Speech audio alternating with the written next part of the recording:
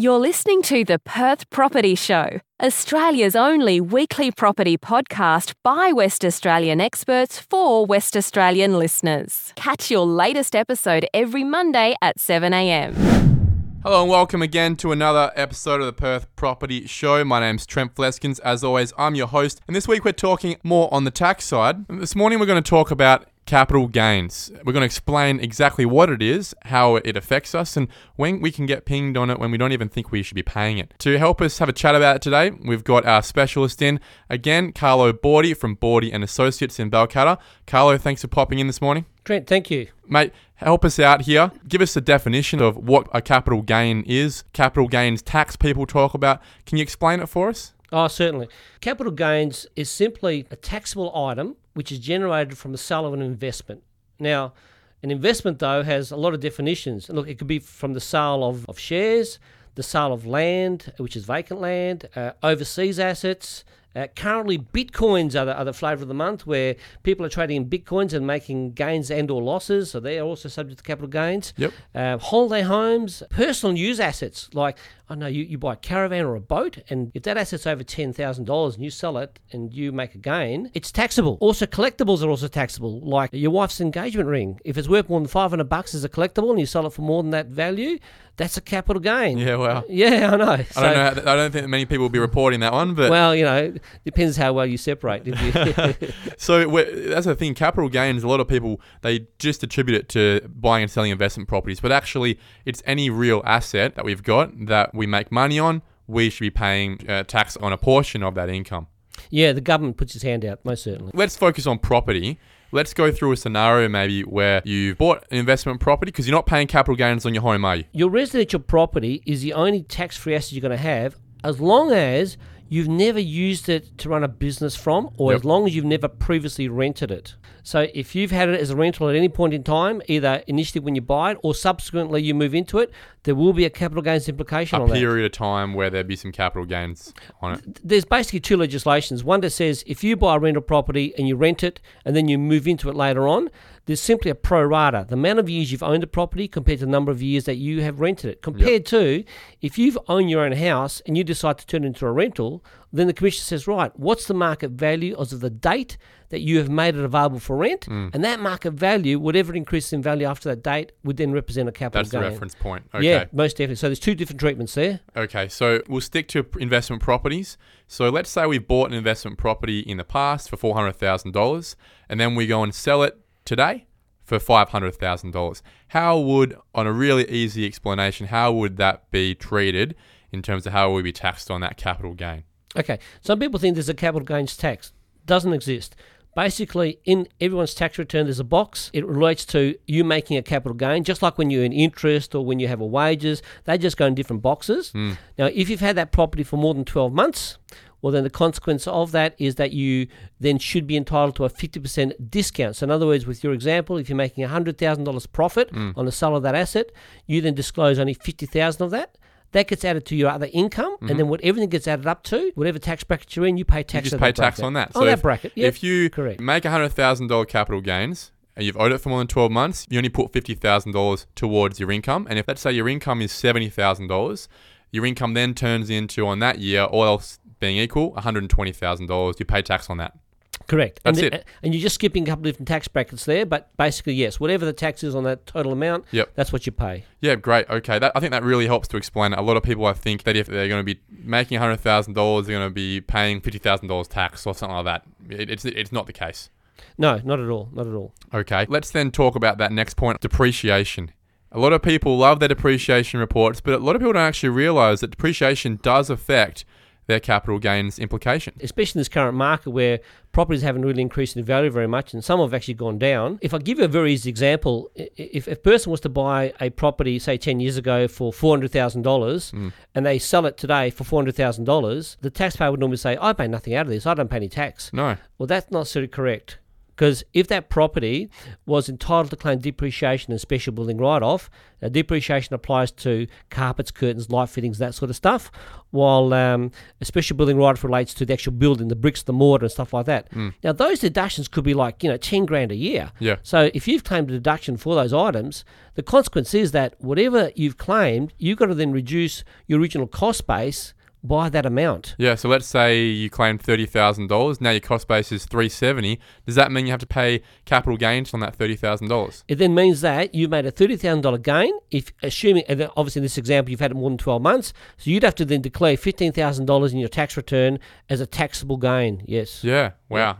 And that can really hurt people who are already making that tough decision to probably lose money given they're going to be paying sellers agents and whatnot anyway, or maybe they already paid stamp duty and then they're thinking, at least maybe I'm going to get out of this even, or I'll only pay this much. And then the tax office is coming for them to pay tax on 15 grand too. Oh, look, sometimes it's an extremely unexpected scenario, and that's in most cases people aren't aware of that. Yeah. What about non-residents? Now, these guys are starting to get treated a bit differently in a lot of ways on the tax side of things. I'm hearing that they don't get the discount anymore. Well, look, basically since 2012, I think it was May 2012, legislation virtually changed whereby if you are a non-resident, then you're not entitled to the full discount. And a lot of people think, that's not going to affect me, but there are a lot of instances where people now are thinking, look, my parents live in New Zealand, I would like to go back and stay with them and live there, and they become non-residents, and they may still have a rental property here in Australia. Well, that property then, upon selling it, would not be entitled to the full 50% discount under this new legislations. Is that 50%, is that going to stick around? Do you think that with all that's going on at Parliament at the moment, can we hang a hat on that? Is it going to be grandfathered? What's going on there? I'd love to have a crystal ball here, but look, the government has raised this issue on many occasions. They've even recently, 2 years ago, tried to bring in legislation whereby the discount may be reduced down to 25%.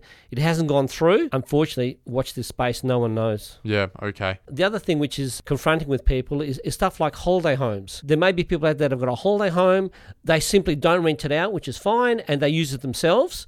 The consequence of selling that property one day is that there is going to be a capital gain associated with that property.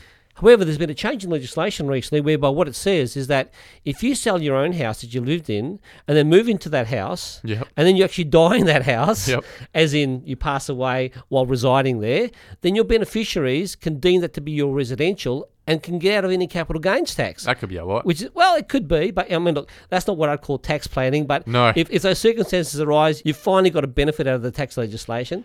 But more importantly, with holiday homes, a lot of people aren't aware that if they sell them and make a capital gain, they're actually entitled to deductions in relation to potentially interest, council rates, water rates, land tax associated with that property, and that will reduce your capital gain respectively. And what about if we're doing a small development? What if we're doing a house behind a house or whatnot and make a capital gain? Are there cost items there that we can attribute to the cost base of that? And look, the most important thing to clarify here is that when you build this house, it's for rental. So if you're building a house to rent, yeah, fantastic. You have to attribute some of the costs. Like, for example, there'll be some costs that only relate to the property you're building, and there'll be some costs that relate to common partially. Property. Yeah, like you build a dividing fence between the two houses. Well, that's 50-50. You put an electricity dome for the new property. That's 100% for that property, and so on. So you got to look at those costs and what's happened there and what exactly they relate to. But that really could help you if you're looking at making $100,000 headline profit.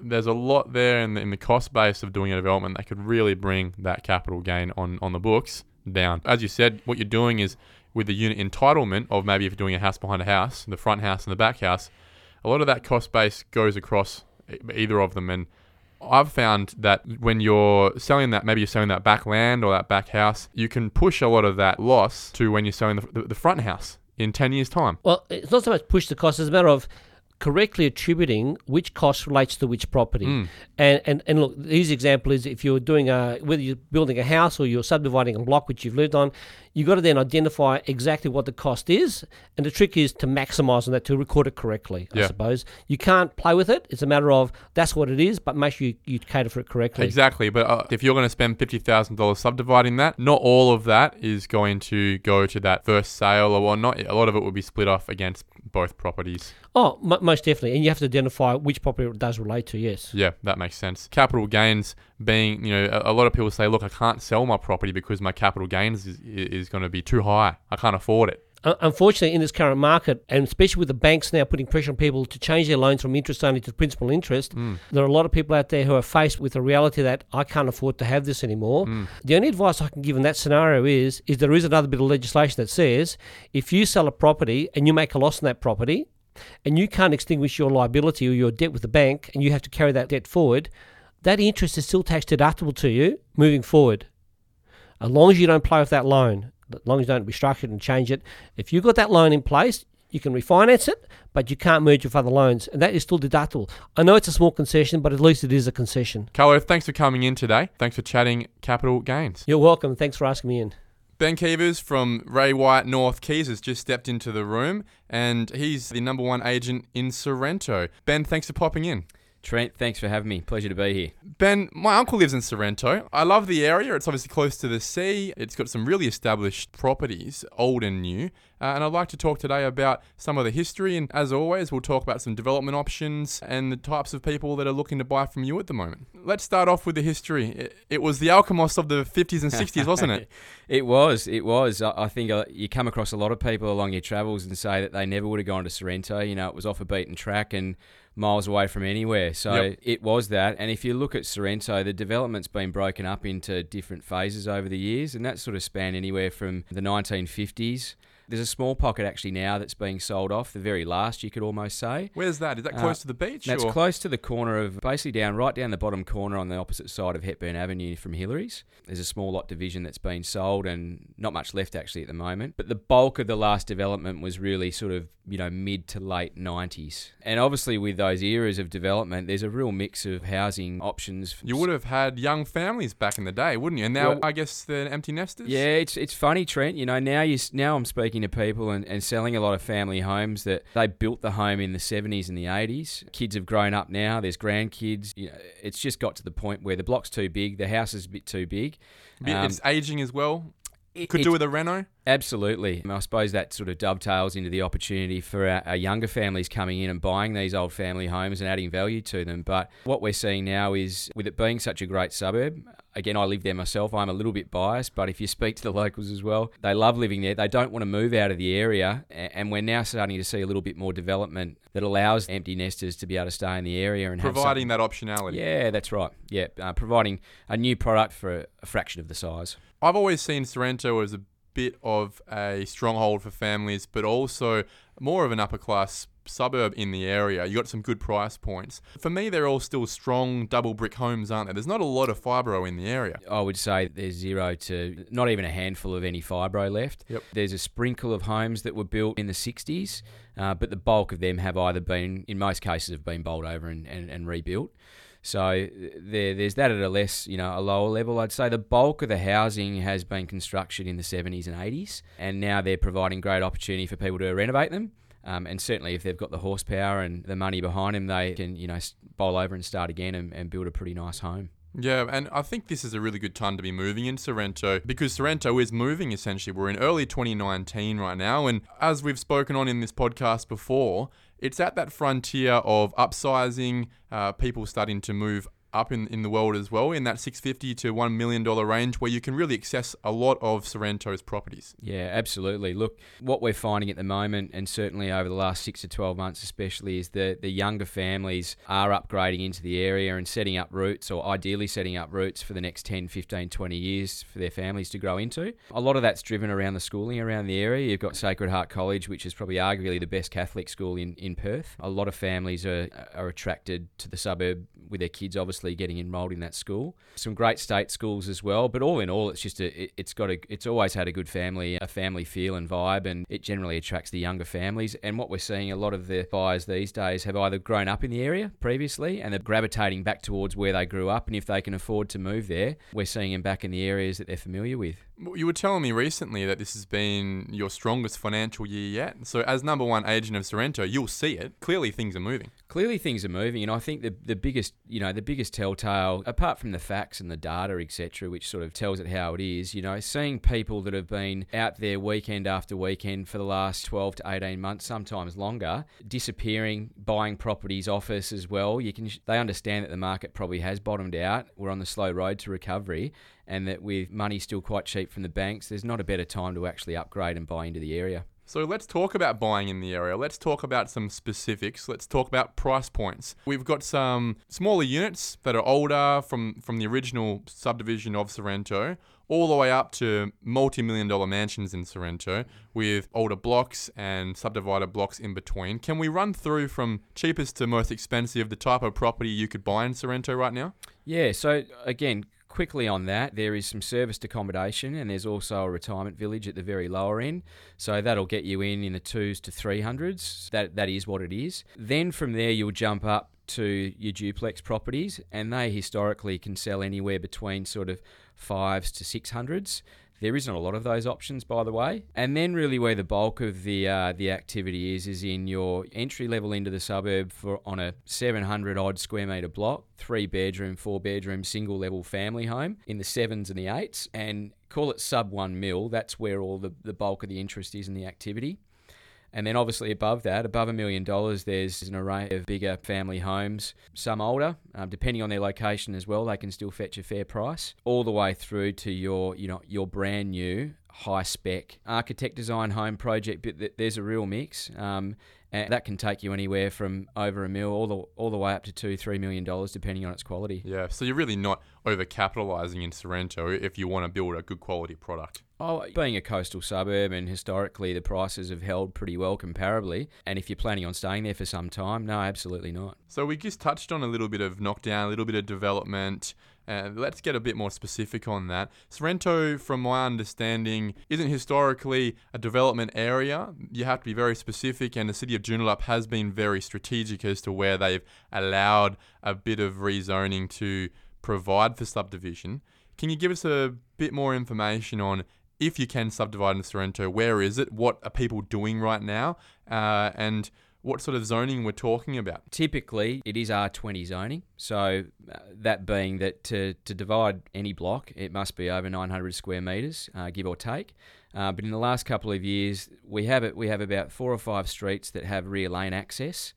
They're all just over 700 square metres, and the city of Joondalup has passed zoning to be R20/R25, meaning that those blocks can be subdivided into 2 with access from the main road and obviously off the rear. So that we've seen a bit of activity and some owners obviously taking advantage of that. A bit of double view style development? Correct, yeah. Bit of double view Scarborough type development there. Not all of it's going to happen, but we're starting to see people at the right price buy these as a development opportunity as well. Well, some of the houses are still really nice there, so it doesn't make sense. No. But then there are also some fairly old coastal homes, pretty small, sitting strategically at the front, where you could keep it and subdivide the back, or you may as well just knock it down and build 2 really nice townhouse sort of properties. Correct, Trent. And again, for development purposes, if the numbers work, we're seeing that happen at the moment. I've sold a couple in the last 12 months that younger people have bought them to do their first development. And then you're also, on the other hand, you're getting your owners that have maybe owned the properties for quite some time, cash in and take advantage of slicing off the front or the back. And well, that provides optionality for the younger guys to come in and buy off him that piece of land. Yeah, absolutely. Or maybe even the downsizers next door.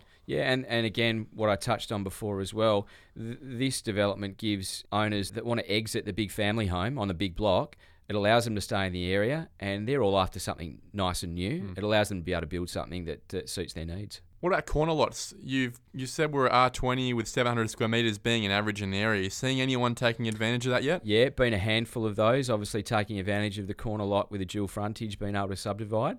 And I think, as you've probably seen in other suburbs as well, everyone's onto that. So they haven't come up a lot, and when they have, they've been snapped up pretty quickly. But there's also some pretty big houses on there in the first place. You don't just do it for the sake of it. No, that's right. How about renos? Are we seeing a lot of renos going on? The properties you're selling, is it worth renovating, or are people fairly happy with the type of property and the age of the property that's going in? With where the market has been, currently is, but slowly improving, as a buyer, obviously everyone's acutely aware that they don't want to overpay. And when you're buying a home that's sometimes 20, 30 years old, it is going to require work. So I feel a lot of buyers, their expectation is that if it isn't renovated, it will have to be, and they're factoring in those costs in terms of a negotiation. So there's value to improve those properties, again, subject to obviously purchasing it at a fair price. Yeah, I think in the market we've seen, obviously, buyers have choice. And if it's not ready to go in the same way that a new house is ready to go, they would move on. So in those softer times, I think dressing a home, renovating a home, always helpful. In those higher markets as well, though, dressing a home, for example, I would expect that it would always return quite a good value when there's opportunity to pay big money in Sorrento. I think it's logical. It's common sense. I think you only get one chance to do it properly.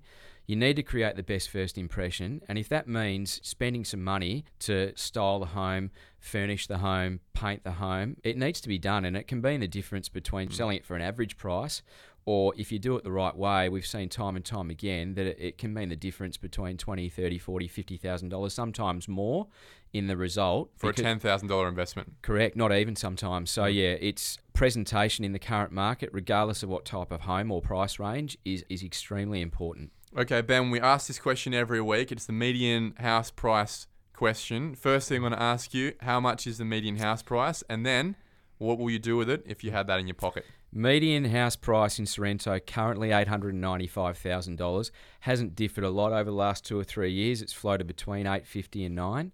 If it was my money and I was buying at the moment, I'd be looking, obviously, to get as close to the beach as you possibly can. Typically, with that money, you're going to be getting a good size block anyway, but I think you want to try and find something that has good bones, a good design. And again, I just think it's about getting as much for your money as you possibly can. But a big block with a family home with good bones, I just don't think you can go wrong at the moment with investing in that. Ben, fantastic conversation. Thanks for the chat, and we'll hopefully have you in for an update really soon. Great. Thanks, Trent. Thanks for having me. Thank you for listening to another episode of the Perth Property Show. If you've only just joined the conversation, you can catch up by heading over to our website, perthpropertyshow.com.au, subscribing to the podcast, or joining our Facebook page. Don't forget to tune in next Monday at 7 a.m. for more expert insights, local analysis, and suburb spotlights. Happy hunting!